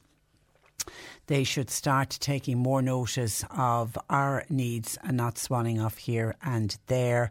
We have simply not got the money in this country. You're not the first person, Heidi, I have to say, who sent in a message or a text saying, are the government stopping at all and thinking about all of those trips? And the government will say this is the opportunity that the country needs after we've been locked down for 2 years. This is the opportunity that we need to get out and sell the country again. But many people feel the timing of it is all wrong, particularly when people are going through such a hard time. Thank you for your text to 0862 103 103. Now, my next guest, Diarmuid Keane, is originally from Kanturk but now living in Donegal. Diarmuid's family have set up a GoFundMe page to raise the money needed to bring his beautiful daughter Ellie to America for an intensive therapy programme that hopefully will allow her to walk. To find out more about this incredible little girl, Dad, Diarmuid, joins me. Good morning to you, Diarmuid. Morning, Patricia. How are you? I'm very well, and you're welcome to the programme. I suppose we need to go back a few years for you to explain to us what happened to Ellie. I believe it was just after her first birthday and she got a devastating diagnosis. Yeah, I suppose I just was getting to know Aisling at the time. So it was a gradual diagnosis from doctors and between her mum and the doctors. And there was a few delays in getting the diagnosis, so it was a hard one to diagnose, and there was a gradual kind of a regression in her progress from trying to get on her feet when she was 1 year old. So after a lot of scans and hospital trips, it was an MRI or CT, I'm not sure exactly now, that showed the tumour on the spine, and that was in Sligo Hospital, and she was rushed by ambulance to Dublin for an operation to get the tumour removed. And it was a long road for them. Then I suppose I wasn't very involved at the time. At least that I should have said yes. Your stepdad. But you're as good as her father. Yeah, you're as good exactly, as her father. So she had to have a series of operations, follow-up operations, and she did. And unfortunately, during one of those operations, the nerves to her legs had to be cut, was it? Yes. So the first operation, they removed about 60% of the tumour, and then they waited and they did a scan, and they knew that it was growing back quickly. It was an aggressive tumour that was growing back. So they did a second operation, and they removed, I'm not sure her percentage, but a lot of it again. And then they did more scans, but the third time they said that, look, this tumour is going back too quickly. and it could cause more problems. So they just decided not to be any careful with the tumour, just take the tumour completely out, which meant taking the surrounding nerves with it on the spine. So it's limited Ellie to a wheelchair. God help her. Now, I know she said chemo and everything, and is she tumour-free now? She's tumour-free, thank God. Brilliant. And she's had all her follow-up scans, and she's tumour-free, and she's as happy as Larry. Yeah, tell me a little bit about her. I mean, she's been obviously a wheelchair user. She's 9 now, isn't she? Yeah, she's never 9. Done anything else but a wheelchair user. She's 9 years old. Yeah, and a typical 9-year-old. Oh, full of life. Will put us in our place, and loves life, loves nature, animals, friendly, creative, just bubbly little girl. Yeah, and you're trying to do everything you can for her. And there's a younger little sister. There is, Clara. So she's watching Clara running around and doing everything. Yeah, I suppose it was that, alright. Eddie was very good with Clara, and she still is very good with her, but when Clara was getting on her feet, it was tough, but Eddie wasn't too angry, it was just, she's very, very, very good with Clara, and she's never complained about her wheelchair. She's never made that a problem, if you know what I mean. Yeah. She just overcomes it, and everything. She was in Crumlin yesterday for an arthrogram. She does need a small procedure before she goes to America. So she's in Crumlin yesterday. She's up at 4 o'clock in the morning, into the car, happy out down the road, and back up last night at 8 o'clock. It's a long journey. Never one mention of a complaint. Okay, so you've discovered this treatment in the States. Yeah, so it was Ashley, my partner here, was on a website, and she just saw that they were coming to Ireland as a pop-up kind of a treatment for 30 candidates, but there was a huge demand. The website crashed trying to get a position in it, and we didn't get it, but we just applied for anywhere, and we got at LA, so Los Angeles, America, the Napa Center it's called, and they do intensive therapy, and they have a great team who will kind of customise it to Ellie. And they've told us that Ellie would be a great candidate to come over, and it's the 3rd of October this year for 3 weeks. It's some kind of a physiotherapy, is it? It is, yeah. And they have a lot of equipment. They've a neuro suit, which is like an elasticated suit, which has helped with all the movements. And they have it's the team. It's the team. What they do. It's all kind of very simple ideas, but it's how they can put it to the child and customise it to the child. Yeah. We're very excited to see what Ellie can get out of it. Yeah, and obviously there will be these 3 weeks of intense therapy, and then Ellie would come home and continue it at home, I take it. Oh, there's equipment then that whatever is working best for Ellie, they'll tell us what we should get, and then she'll come home and she'll continue it at home, and maybe a trip back again. This is only kind of a test to see what way we're going to go, and it's going to be for the rest of her life. But the therapists think she's a good candidate, and so they think they can. They won't take her on unless they think they can get results. No, they won't. No, and they've been emailing and sending videos and everything now, and they're on Instagram, Facebook, the Napa Center. Yeah, I checked. They're incredible. They really are incredible. Okay, so there is a GoFundMe page, Ellie's Wish to Walk. But the reason we needed to talk to you today is there is a local event here, Ellie's Classic Car Run. That's this Sunday. Yeah, the support from everybody has been amazing. There's a huge amount of events, but a friend of ours, Robert O'Riordan, because I'm originally from Cork, is organising a classic car run for any classic cars, anything you want to come in Mallow this Sunday at 10:30 a.m. And we'd love if anybody could come just to enjoy the day, really. Okay, and keep us informed if there's any other local fundraisers. Diarmuid would be only too glad to give them a mention. But I appreciate the mention on the radio. No problem. And send down our best wishes to Ellie, and I really do hope that this journey works well for her. And if anybody wants to donate, there is a GoFundMe page as well. Ellie's Wish to Walk. Ellie's Wish to Walk on Facebook or Instagram. There's loads of information there as well. If you search that, just they'll find it there. And there's a lot of stories, a lot of fundraisers. They're all put up on that Facebook page. Brilliant. Ellie's Wish to Walk. Brilliant. Keep flying the flag, Diarmuid, and thanks a million for joining us. God bless. Take care. Bye-bye.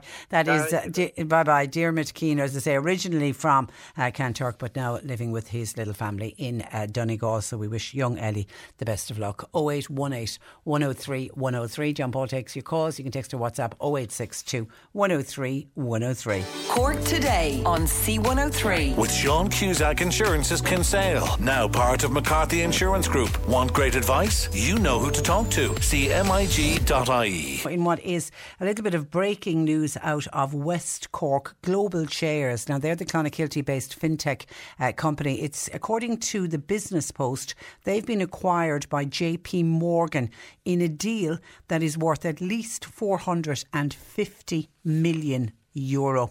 Cork McSherry based Councillor John O'Sullivan is chairman of the Bandon Kinsale Municipal District, and John joins me this afternoon. Good afternoon to you, John. Good afternoon, Patricia. Obviously, this is a real good news story and a very welcoming story, particularly for a rural town like Clonakilty.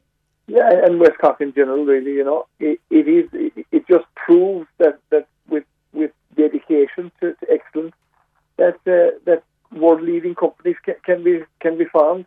This is what happens when companies develop. They're acquired and then merge or they take over. And this to be merging with JP Morgan, one of the leading firms in the world, is I suppose it's great to have that they will have a base in West Cork going forward, and it's something that we should be trying to develop and further develop and maybe make more out of. Now, tell me a bit about Global Shares. They're based at the Technology Park in Clon. The Technology Park in Clonakilty. They have an office in Cork City, and they have a total of 17 offices throughout the world, from Japan, China, Europe, America, the UK. They have offices where they're employing 550 people worldwide, and it's just been a singular success from day one. They've had phenomenal growth. They've had they give great employment. They have a fantastic team of staff there who are, I suppose, commuting from right across West Cork, really. But it really is, I suppose, they won Technology Company of the Year last year, and this is, I suppose, a further endorsement of what they do and the potential and the capabilities that they have, that they're being thought out and acquired by one of the top companies in the world. Yeah, and according to the Business Post, they've been courted by JP Morgan for quite a few months. So JP Morgan really wanted to acquire this company. But I suppose from a local point of view, while it's fantastic to have the headquarters based in Clonakilty with all of the workers working there, is the big one now hoping that the headquarters will remain in Clonakilty? Well, that's it, yeah, and I think, and I've called in the press release that JP Morgan would confirm that the jobs will be secured in West Cork, and that it's very important that they remain loyal to the foundation, to the staff, and to the area that has formed the company. And I certainly would be calling that commitment was made. We understand that an official announcement is to be made at the opening of the New York Stock Exchange later on today. But I mean, I certainly would be asking and calling that would be clarified and confirmed that the jobs would remain there. I would expect that they will, but I think it would be very important that the company would confirm that at the earliest possible opportunity. There were similar concerns, wasn't there, with the takeover of Southwestern Services? There was, and to be, like, you know, much of that has now gone over the time, and that I suppose that is the fly in the ointment. But I mean, I suppose we can be negative forever. This is a very positive story. Absolutely. The expertise and the abilities of local people locally have been able to achieve this. And I suppose what I would be saying is that there should be engagement with the IDA and with local authorities and with the Chamber of Commerce in Clonakilty to make JP Morgan welcome and to try to ensure that not only do they maintain the employment there, but grow the employment there, because, I mean, it is a fantastic place to live. You know Clonakilty well yourself. I do. All of West Cork is a lovely place to live. We have, I mean, it's probably one of the products that is creating in that any properties for sale throughout West Cork at the moment are going for sky high prices. young people are being challenged in that side. But we have a fantastic place to live. It is a lovely place to work if you can walk there also, and I think we should be emphasising that, trying to make the positivity out of it. And look, this company is in a real, I suppose, cutthroat industry, and it has succeeded. It has come to the top as the business forces there to have JP Morgan courting them for a period of time. Just tells you how good they are, how good the people there are, because this company is as good as the people that it has. So the people here are the people that have made this business work what it is. And I mean, look, if it's one thing that gets me at times, is unless rural Ireland creates a positive outlook and puts a positive foot forward, we are going to be lost. And this to me is, while there are risks, and there are risks in anything, when we get out of bed in the morning, there's a risk. But look, we must make the positive of it and try to develop it and seize the opportunities that this can bring us. And look, what I'm doing here is just flagging that how well the company has done, and just trying to put out there that we're open for business here for that type of business. And it'll put when it gets announced on the stock exchange in New York. I mean, it'll very much put the focus on Clonakilty, and you will have people from all over the world, because this will be a big news story because of the nature of JP Morgan and what they do, and they're all over the world. You know, there's going to be suddenly interest in trying to find out, well, who are this company and where are they based? So the eyes of the fintech world certainly will be on Clonakilty following this announcement. They will, and other companies, and I certainly think that we should be putting out the hands and trying to take on board whatever number of companies that we can entice and incentivize to come to the area, whether it is Bandon, Skibbereen, whether it is Kinsale, but somewhere in rural Ireland that we can generate wealth and keep people here. These kind of jobs, they're clean jobs, they're well-paid jobs, and they're something that we should be reacting to positively and trying to build on it and make more employment, make more enterprise, make more economy here that we can secure West Cork and make it a thriving and vibrant place. Okay, well done and well said, and thank you for sharing that news with us. Good afternoon to you, John. Thanks for joining us. Good afternoon, Patricia. Bye-bye. That is Cork McSherry Base Councillor John O'Sullivan, Chair of the Bandon and Kinsale Municipal District, on what is certainly a good news story for Clonakilty and for all of the workers at Global Shares, that Clon-based fintech company. Congratulations all around. Now, some of your calls and texts coming in on the price of oil. James in the City thought it was pretty disingenuous of the government to come out and talk about some garage owners price gorging when prices went up this week, when James says in normal circumstances the retailer, the person who owns the garage, gets about 4% from the price of all the oil that they sell, and half of it goes to the government in VAT and taxes, and then they're blaming others for price gorging, says James in the City. Not impressed with the government coming out saying that. Morris in Glanthorne says that he did a quick Google search on fuel prices and to find out where Ireland rates as the most expensive for petrol and diesel, and he said he was interested to note that we're not in the top 10 for the dearest. Now he says we're not in the bottom 10 for the cheapest either. We're somewhere in the middle, but he says what we have to realise is we are a small country. Eddie in Bandon, when we were talking about the price of coal going up, makes the point that we have natural resources in this country, i.e. timber, but we can't cut timber at the moment due to an issue that's been ongoing over felling licences. Look at all the forests that have grown over the years, and we have plenty of wood, but because of this issue with the felling licence, nothing can be done about it. We need to bring in emergency measures. We saw during COVID how quickly the government can bring in emergency measures. Eddie reckons any tree that is fit to be cut should be cut down, but what it would do is, the knock-on effect is it would bring down the cost of timber, and obviously then for burning it would be passed on to people who need solid fuel to burn and heat their homes. He says particularly thinks we need to do it when you look at Poland and Germany, who've started opening their coal mines because of what's going on in the world. We need to act, and we need to act now, says Eddie. Hi Patricia, with the price of petrol and diesel and home heating oil, the government should get rid of the universal social charge. It would help so many people, because those who go out to work and pay the USE charge, we're being robbed left, right and centre. No hope of a wage increase, so the government need to wake up and smell the roses.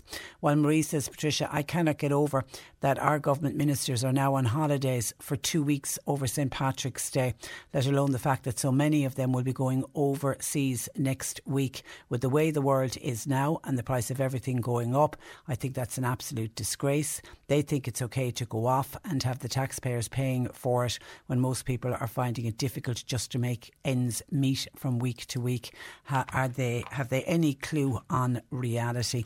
Thanking you. That is from Marie. What else have we have coming in here?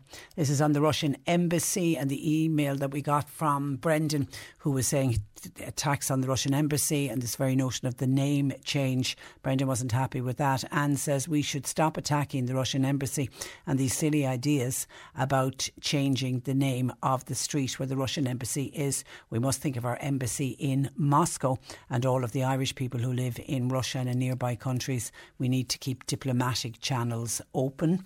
Someone else is saying, Patricia, if I was the Russian ambassador and they did decide to change the name of the street, guess what I'd do? I'd just move house. And actually I did hear that mentioned, that that's possibly what they would do rather than use that as an address.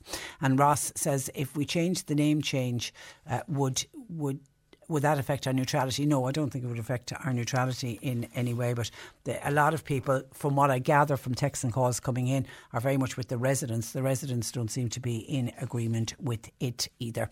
0818 103 103. The C103 Cork Diary. With Cork County Council delivering roads and housing, community and business supports all across the county. See corkcoco.ie. And a collection for Ukraine is taking place this weekend in Canturk, Lismire and Castlemagner. All proceeds are going to the Red Cross to help with their ongoing efforts in Ukraine. Students from the Munster Technological University are hosting a variety show this evening in the Student Centre on the Bishopstown campus. Tickets are €8 with discounts for students, children and pensioners. They're available from events.cit.ie.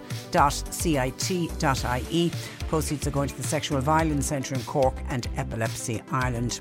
And a fundraising dance for the people of Ukraine will be held in the CYMS Hall in Newmarket tonight. Music is by Peter Burke, Sheila Fitzgerald and Ellie Marie O'Dwyer. Admission €10, but larger donations will be very gratefully accepted. All monies collected going to the Red Cross Emergency Ukraine Appeal. Bingo is in Mallow GAA Complex tonight at 8:15. Jackpot €2,350. While the Kildallery Bingo Group are pleased to announce that bingo will be held in the newly renovated old store in the Creamery Yard tonight at 8. Doors will open at 7.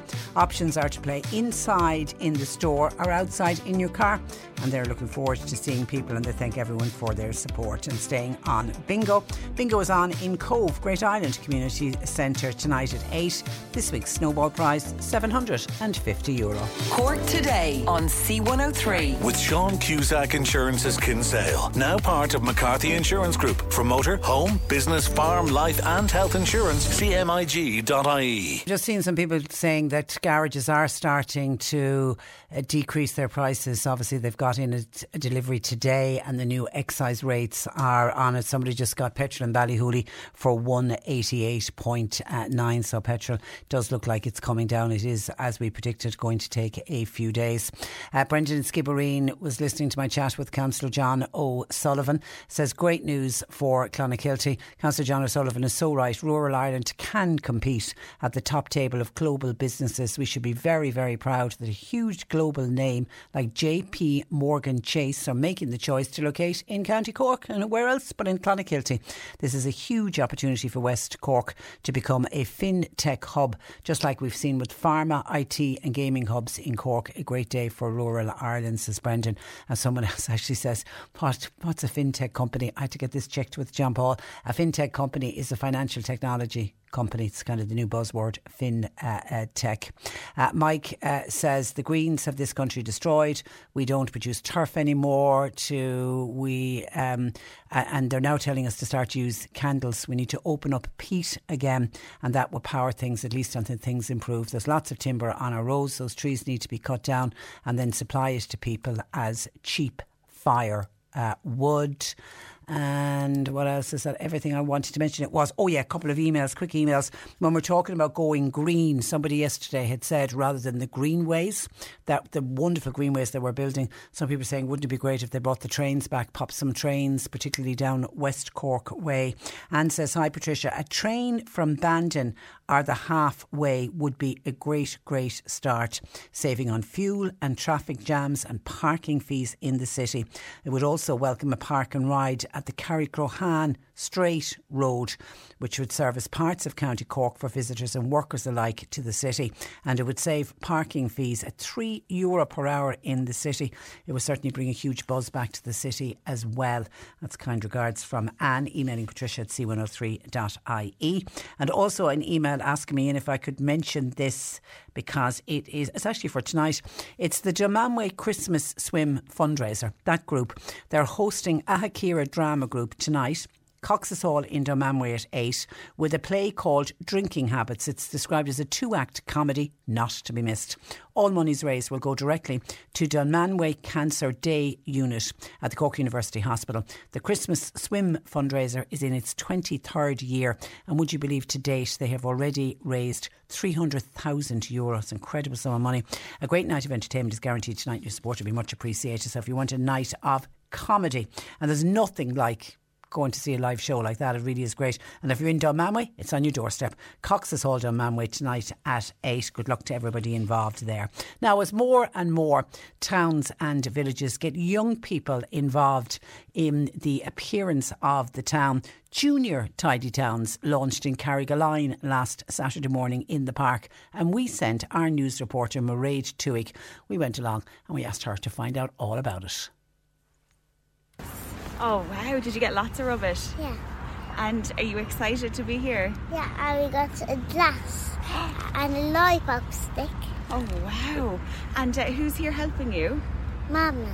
She loves picking rubbish up on a regular basis, so we said we'd come down for the Tidy Town. So it's brilliant just to see it organised, and it'd just be a normal part of coming to the park then for the two of us. 3-year-old Zia and her mum Niamh were busy picking up rubbish at the launch of Carrigaline Junior Tidy Towns.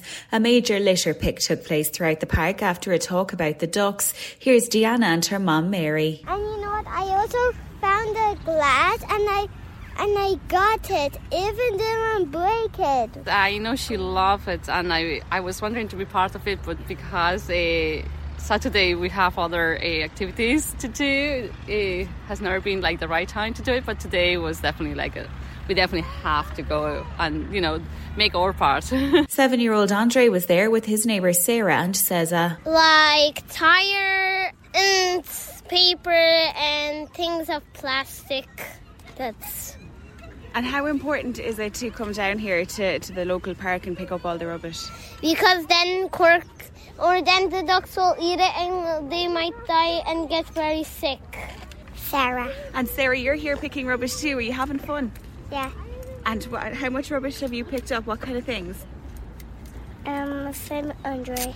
We're picking up as much rubbish as we find. Hi, I'm Ceza. They are really excited. They just wanted to come and pick up litter. Yes. Not even listening to the stories of the ducks and all of that, because this is something that it's great for them. AJ Quinn, Janita and Nicola were working together collecting litter. We're picking up rubbish to make the place better. Excellent. And how much rubbish have you got so far? Have you got lots? Yeah, we are having a little bit and we're having help with our friend. I'm 2. You're 2? And what's your name? Gwen O'Loughlin. And are you picking up rubbish? I see you've got a stick here. Are you having fun? Yeah? Janisha. How important is it to pick up the rubbish? It's not nice to leave it around, sure it's not? No, it isn't, because it depends, because you will get global warming and those stuff. It will make the earth feel unwell. I think it's a great initiative to get the young people involved in keeping the town. Nice and clean, a bit of pride in our local area. And I know my two like to do it anyway, so it's brilliant for them to see other kids who think it's important as well. Chairperson of Carrigaline Tidy Towns, Liam O'Connor, says Junior Tidy Towns will take place once a month. First Saturday of every month we will meet here, and then we're going to have various projects in over the summer. Like as I mentioned, we're going to be sowing sunflower seeds. We have a new glass house being installed in the car park here in Carrigaline. It's a very large glass house, so we'll be able to get workshops inside if the weather is bad. And then they can sow wildflower seeds. We have some raised beds. They can look at vegetables and that over the summer. So, yeah, exciting times. Minister for Foreign Affairs, Carrigaline-based TD Simon Coveney says it's a brilliant initiative. A number of us have been hassling the Tidy Towns people to take this initiative, because there's a lot of young people who, to be honest with you, are more connected to and interested in issues like climate, nature, wildlife, and the sort of environmental well-being of their towns than perhaps their parents are. And, we've seen that this morning. Huge turnout from all ages, from, 2 till 10, basically. A couple of my daughters are involved as well. But I think this is a great initiative, and the volunteers that drive the Tidy Towns here are just fantastic people. What? Isn't that fantastic? Those little ones out picking up rubbish. I've got great hope for the next generation, because if those children start at that very young age, they will never drop a piece of rubbish on the ground, because they'll know what it was like to go out with their mums and dads picking up and doing litter picking. Well done. That's Carrigaline Junior Tidy Towns, and I'm assuming are other groups going to run similar Tidy Towns groups? Let us know if you are. It's a brilliant initiative. Now, just a quick couple of texts in. Hi Patricia, I just want to give credit to truck and haulage drivers who are really going through a tough time at the moment with the rising costs of diesel. Let's remember, in COVID times we had food on our shelves and they still went out and about and did all of their work, and now we're applauding some of them on the streets as they leave to drive donations to the war victims of Ukraine. My son is 3 and he loves trucks. When he sees them, he waves and jumps up and down. It always makes me emotional when they beep and wave back at him, just making a kid's day. I think they are fabulous and deserve praise. Isn't that a lovely text? Bravo, says that texter. Thank you. There's no name on that. Thank you. That's a really lovely text. So any truck driver or haulage driver listening at the moment, you are very, very much appreciated. And Anne says, fair play to Katrina Toomey of Cork Penny Dinners, who joined us earlier. Isn't she a wonderful woman? But when she gets back, I fear for her, says Anne. She'll be traumatised with what she's going to witness, all of that devastation going on there and not being able to do anything to help. Listen, I worry for her too, but she's a mighty woman. She'll come back re-energised. And then, as she says, they're already, and they haven't even met up with the refugees yet, they're already planning how they can get help back out again. But yeah, let's keep Katrina in our thoughts and prayers, and we are hoping, fingers crossed, on Monday to do a follow-up with her, because I'll be dying to hear how she got on over the weekend, particularly when she'll be getting to meet the refugees for the first time. So we'll, fingers crossed, that we will have Katrina on Monday. Michael in Bantry says, Trish, just to let you know, I heard a cuckoo for the first time this year in Bale Nua in Bantry, and I take it that's earlier than normal, is it, Michael?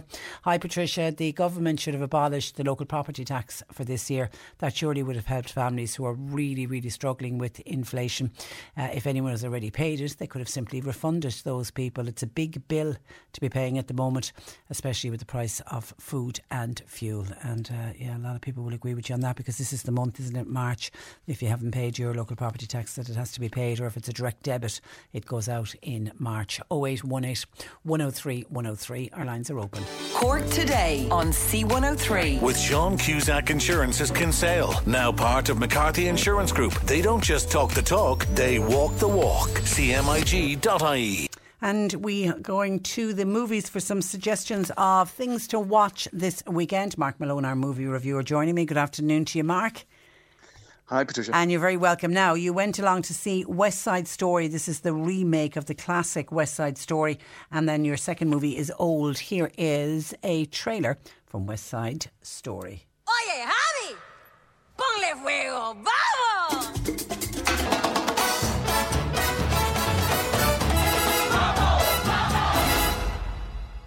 You're not Puerto Rican. Is that okay? I want to be happy here. I want to make a life at home. You keep away from him. I'm gonna think for myself.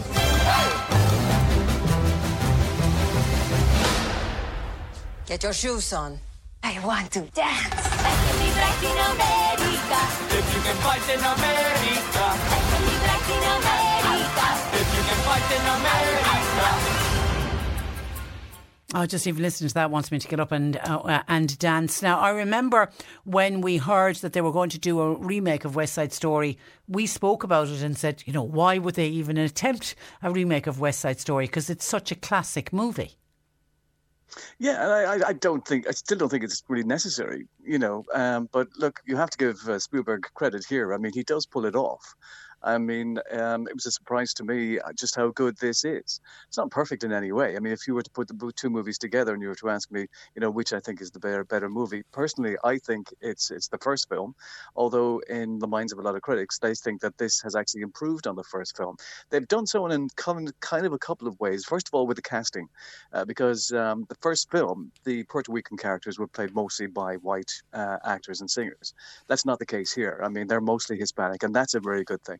Also, the first film, most of the actors, I mean, Natalie Wood, included, were dubbed. I mean, when you watch the first film, that's not Natalie Wood's voice. And so what he's done here is that he's asked most of the characters in the film to kind of sing their own songs. The other interesting thing as well is that a lot of the songs are actually sung live. And a lot of that was due to Ansel Elgort. Now, he said to Spielberg, look, I want to sing live. And Spielberg said, okay, and he does. I only found that out afterwards, because when I was watching it, I actually thought his voice at times was kind of weak, and maybe that's why. And maybe it would have been better to kind of have pre-recorded them and process them properly, and so they would have had a lot more impact. As far as the casting is concerned, I think the weak spot for me is Ansel Elgort. I think he was slightly a bit bland. You can't say that for Rachel Zegler, who plays the character of Maria here. She was very young. I think she was only like 16 when they started filming, and she is absolutely terrific. The problem is for me is that I did watch the original a couple of years ago, so it was still fresh in my mind. And even though I told myself not to do it, as I'm watching it, I am comparing all the time. And I try to say to myself, look, stop, just enjoy it for what it is.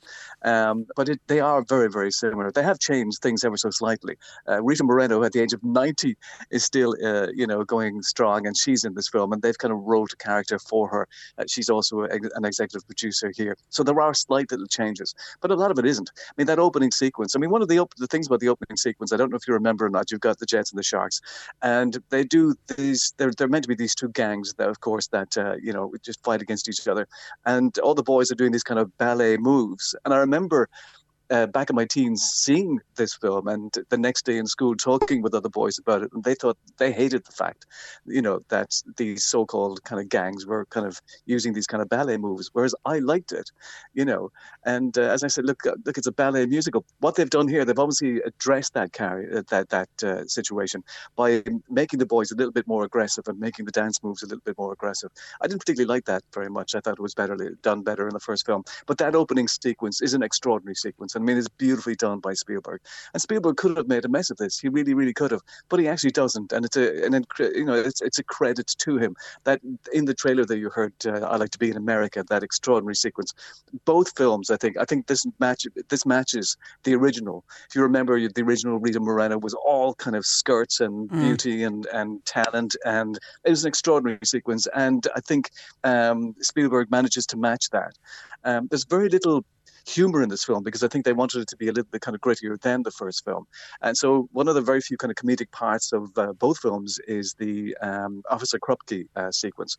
And in the original, it was very, very funny. The brilliant Russ Tamblyn was fabulous in that sequence. Here, they said it in a kind of in a police station, and it's very different. It's much more aggressive, and I didn't particularly like that very much. But that was one of the very, very few occasions, I think, throughout the whole film where I just felt that way, because Spielberg, he really does very, very well here. The film looks beautiful. The cinematography is extraordinary. All the songs are there, and something, he pulled it off, and I wasn't quite sure if he was going to.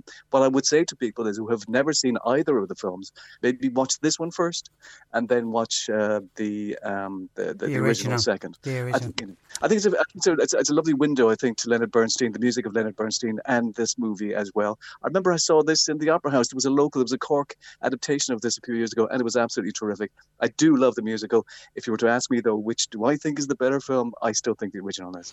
Okay, but Steven Spielberg, if anybody was to do it, the right man did it. Yeah, and there are times, when he has dropped the ball ever so slightly, you know what I mean? Like Indiana Jones 2 and 4. I mean, those really were poor. And that's when he takes his kind of eye off the ball, I think, sometimes, whereas he hasn't here. It's obvious that this was a passion to him. I read an interview with him years back where he said he wanted to do every kind of genre of film. So he's already done horror. He's already done action adventure. He's already done, what else did he do? But the two genres I think that were left for him were a musical and a Western. He's done his musical. Hopefully he'll get that Western done in the next few years, because that's something I'd love to see. He has pulled it off, and fair dues to him. I think it's Best Director, I think, at the Oscars. It's got 7 nominations. Yes. So, and I'm not surprised. The film does look extraordinary, and some of the set pieces are amazing. And I say credit to you, Mr. Spielberg, because he did well. All right, mark it out of 10. I'll give it 8. 8 out of 10. And the original? The original isn't perfect. Yeah. I do prefer it, so I'll give it a 9. A 9, okay. All right, okay. Yeah. And someone I says... think the casting was way better as well, because you had people like George Chakiris, you had Rita Moreno, you had Russ Tamblyn, Natalie Wood. The cast of the original were extraordinary. Okay, Jane says, I saw West Side Story last week. I have to agree with Mark, I loved it. I never saw the original because I'm only in my 20s. Where would you get the original? I'm sure it's on some streaming service somewhere. Yeah. You know what I mean? So it shouldn't be that difficult. So it's worth digging it out. Okay, your second movie this morning is a movie called Old. Yeah, this is M. Night Shyamalan, and who's had a kind of a roller coaster career in Hollywood. He either produces movies that are really, really good, like Signs and Unbreakable, and then he produces terrible films like Lady in the Water, but this, I suppose, if you were to put this, in the line of his movies, I think this is kind of right smack in the middle. It's okay. It's like The Mist, which was one of his movies as well. It's kind of one of those films where you go, okay, it's not the best of Shyamalan, but it's not the worst either. It's okay. It's in there somewhere. And the thing about Shyamalan, of course, is that he loves a twist. And yes, there is a twist in this film as well. So basically, we meet this family at the start of the film. This couple, they have 2 kids. They're in the midst of a kind of a breakup. They're thinking of divorcing. They want to bring the kids on a holiday before they kind of break the news to them that they are splitting up.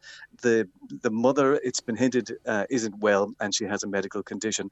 They find this extraordinary resort online, which seems to be too good to be true. Hello, and so they go, and they realize, for the cost of the money that they've spent, it's a lavish resort, and they're really enjoying themselves. And then one day, the manager comes up to them and says, "Look, we've got this beautiful beach nearby.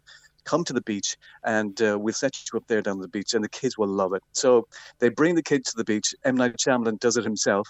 M. Night Shyamalan does that kind of Hitchcockian thing where he puts himself in all his movies. Yeah. And he's a good director, but he's a terrible actor, so he shouldn't really do that. But anyway, so he brings them to the beach. He takes off. The family realize that they're not alone on the beach. There are a number of other people on the beach. One of them is Rufus Sewell, who is a doctor, but he looks as though and seems as if he's got some kind of a mental kind of deficiency. We also realize that many others on the beach also seem to have medical problems. The thing about the beach, now I'm going to tell you what the film is about. There's a hint there in the title of the film. If you see the trailer, you'll know what the film. This is not the twist. This is the actual story of the film. When they're on the beach, the aging process of everybody on the beach is accelerated. And it's something you wouldn't really notice in adults. Adults from the age of 30 to 40 kind of wouldn't change that much.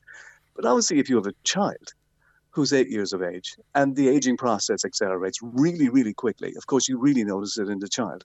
So I'm like, how would you like it if your 8-year-old runs down to the end of the beach and comes back and goes, "Hey, Mom, how's it going?" And it's completely different. It must be shocking to every parent. And of course it was to the parents here, where all of a sudden their kids are suddenly teenagers.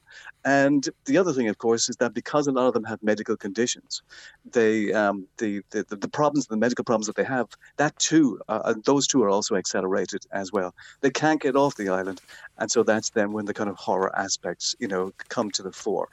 I think we've something we don't kind of look and talk about very much in movies is our casting directors, and I think the casting directors do a fabulous job here, because they don't use computers to age the children. They use different actors from different ages to portray the children, and they all look the same. They all look very, very similar, and they do a terrific job. The horror, I think it's a 15 cert. There are horror aspects to it, but they're not that bad. They're not really completely over the top. I did have a kind of a sense of unease though watching the whole thing, because you never really knew what was going to happen next. It did remind me. It's even making me uneasy here talking about it. It reminded me of a lot of those old kind of 50s and 60s kind of horror movies. It's done in that kind of very weird, kind of stilted kind of way, and I enjoyed that about it. Okay. Rufus Sewell's performance is very, very odd and weird. It's a 15 cert, as I say. There are horror elements to it. There is a twist, and so I stay for the twist. It's called Old. Mark it out of 10. I'll give it a 7. 7 out of 10. All right. Thanks for that, Mark. Have a lovely week. And we won't chat with Mark next week. Thank you for that. We won't chat with Mark next week because we'll have a public holiday. We'll be back with him the following week. Okay, that's where I wrap it up for today. Very much looking forward to co-hosting the Cork Civic Life, the Pride of Cork Awards tonight at the Clayton Hotel in Silver Springs. If you're one of our recipients, looking forward to seeing you there when the creme de la creme of Cork are going to be honoured. And it's just fantastic to be going out to a black tie affair. I am beyond excited. Okay, so I leave you. Thanks to John Paul McNamara who produced. Nick Richards is with you for the afternoon, and we will be back with you at 10 o'clock on Monday morning. Until then, I'm Patricia Messenger. Enjoy the rest of your Friday and have a lovely weekend and stay safe. Cork Today on C103. With Sean Cusack Insurance's Kinsale, now part of McCarthy Insurance Group. Want great advice? You know who to talk to. See MIG.ie. Flexibility is great. That's why there's yoga. Flexibility for your insurance coverage is great too. That's why there's United Healthcare Insurance Plans. Underwritten by Golden Rule Insurance Company, United Healthcare Insurance Plans offer flexible, budget-friendly coverage for medical, vision, dental, and more. One of these plans may be right for you if you're, say, between jobs, coming off your parents' plan, turning a side hustle into a full hustle, or even missed open enrollment. Want more flexibility? Find out more about United Healthcare Insurance Plans at uh1.com. When you make decisions for your company, you look for the no-brainers. And if you have a lot of mailing to do, Stamps.com is the ultimate no-brainer. It streamlines your processes to make your business more efficient, which makes you less busy. Mail checks, invoices, legal documents, and everything you need to keep your business running with Stamps.com. Seamlessly connect with every major marketplace and shopping cart. Schedule package pickups and see your cheapest and fastest shipping options from different carriers, with rates up to 89% off USPS and UPS rates. And with the Stamps.com mobile app, you can take care of mailing and shipping wherever you are. Make the same no-brainer decision as over 1 million other businesses with Stamps.com. Sign up with code PROGRAM for a 4-week trial, plus free postage and a free digital scale. No long-term commitments or contracts. That's Stamps.com. Code PROGRAM.